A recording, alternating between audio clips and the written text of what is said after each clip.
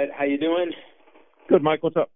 Well, I guess I wanted to start a little bit with the run defense and just understanding that it's obviously full team, full unit stuff. From your perspective on the defensive line, I was curious what you're seeing there from the guys, I guess specific to the last game, and that maybe needs to get tightened up as the other guys seem to make some hay there in the run game.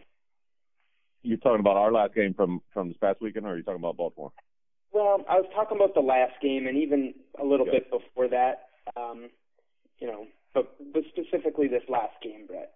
Absolutely. I think the biggest thing that we start with as a foundation here is we always want to make sure that we defend the run and stop the run, and the part that we were able to do at times this past weekend were good, but we didn't play with the consistency that we expect or what we want. So we pride ourselves on being able to have smart, tough, dependable players, and I think that they'll work on that this week and try to improve on their deficiencies that we may have shown in the past and improve on our strengths and see where we can end up on Sunday.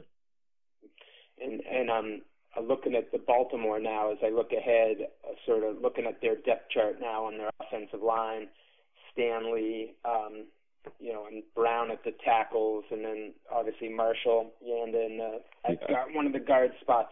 What does this line look like in terms of the challenges that they present to your guys up front? Well, they're big, they're physical, they consume people. They're very, very.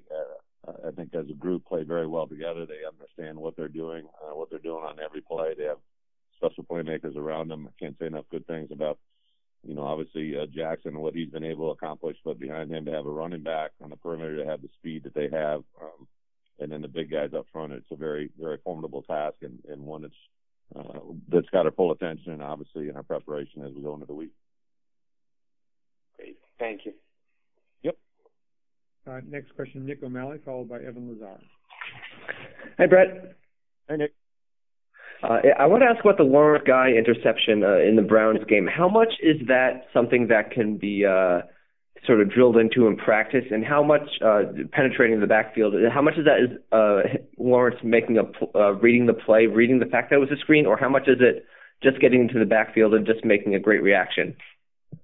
I think the part that's jumped out in Lawrence over the last year and a half is just he obviously is a defensive lineman, but his instincts and his intelligence are very, very unique to that skill set. That play in particular, I think, was just him reading, understanding, and comprehending in a very short amount of time what he needed to do, and then just the wherewithal to make the play.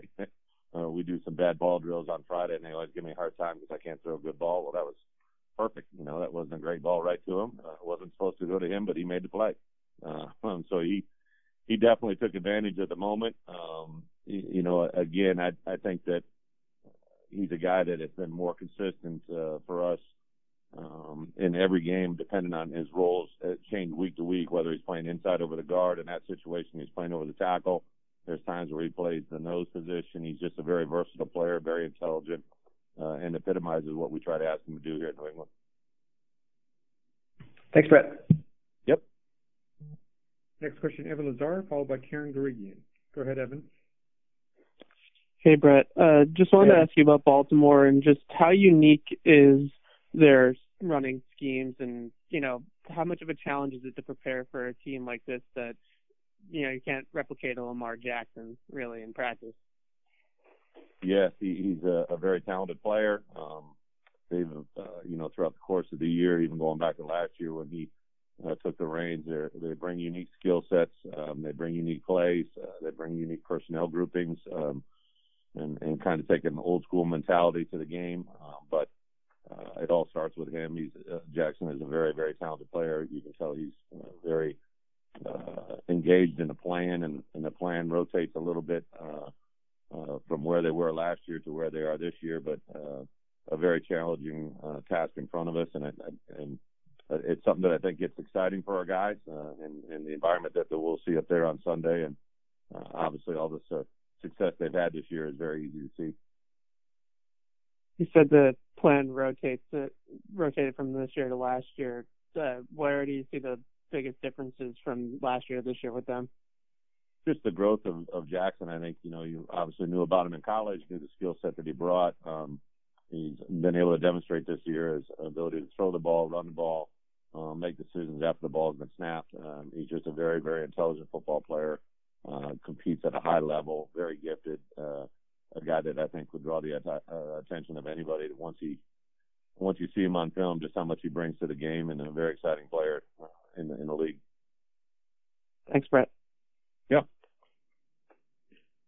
And it looks like our final question will be Karen Guregian. Go ahead, Karen. Yeah, hi, Brett. I was Karen. just going to, how are you?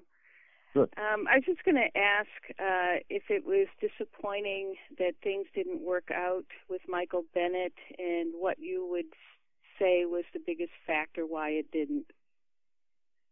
I guess that everybody's view is different. You know, I actually think that there are times when Michael was, you know, from the time I met him last spring, you know, obviously knew well about him, knew a lot about him just from his career and what he's able to accomplish. Our first meeting to where we are now is a very intelligent player, very talented player, someone who understands the league and has obviously been able to build a great career out of it. His time here was great. He was able to obviously, you know, help us win. The ending is what I'm sure everybody focuses on, but I think the parts that were fun work with Mike is just to hear his knowledge, to see his skill set, and, you know, understand that now he's in a situation that he feels good about, or whatever the circumstances that surround. It's just a matter of what played out in front of us, and it was a great benefit to be around him and an enjoyable time for me as a coach. He portrayed philosophical differences with you. Is that accurate? You know, I think the part that I love about being a defensive line coach here at New England is working with smart, tough, dependable players, and Mike was that guy. He was a guy that was in a role that it kind of changed every week from that first game to last week, and then you know, the part that he really continued to demonstrate was Mike is a guy that believes in himself and his abilities, and there is definitely no doubt in my mind that those will be successful for him in the future again. Thank you, Brett. Thanks, everyone. Yep.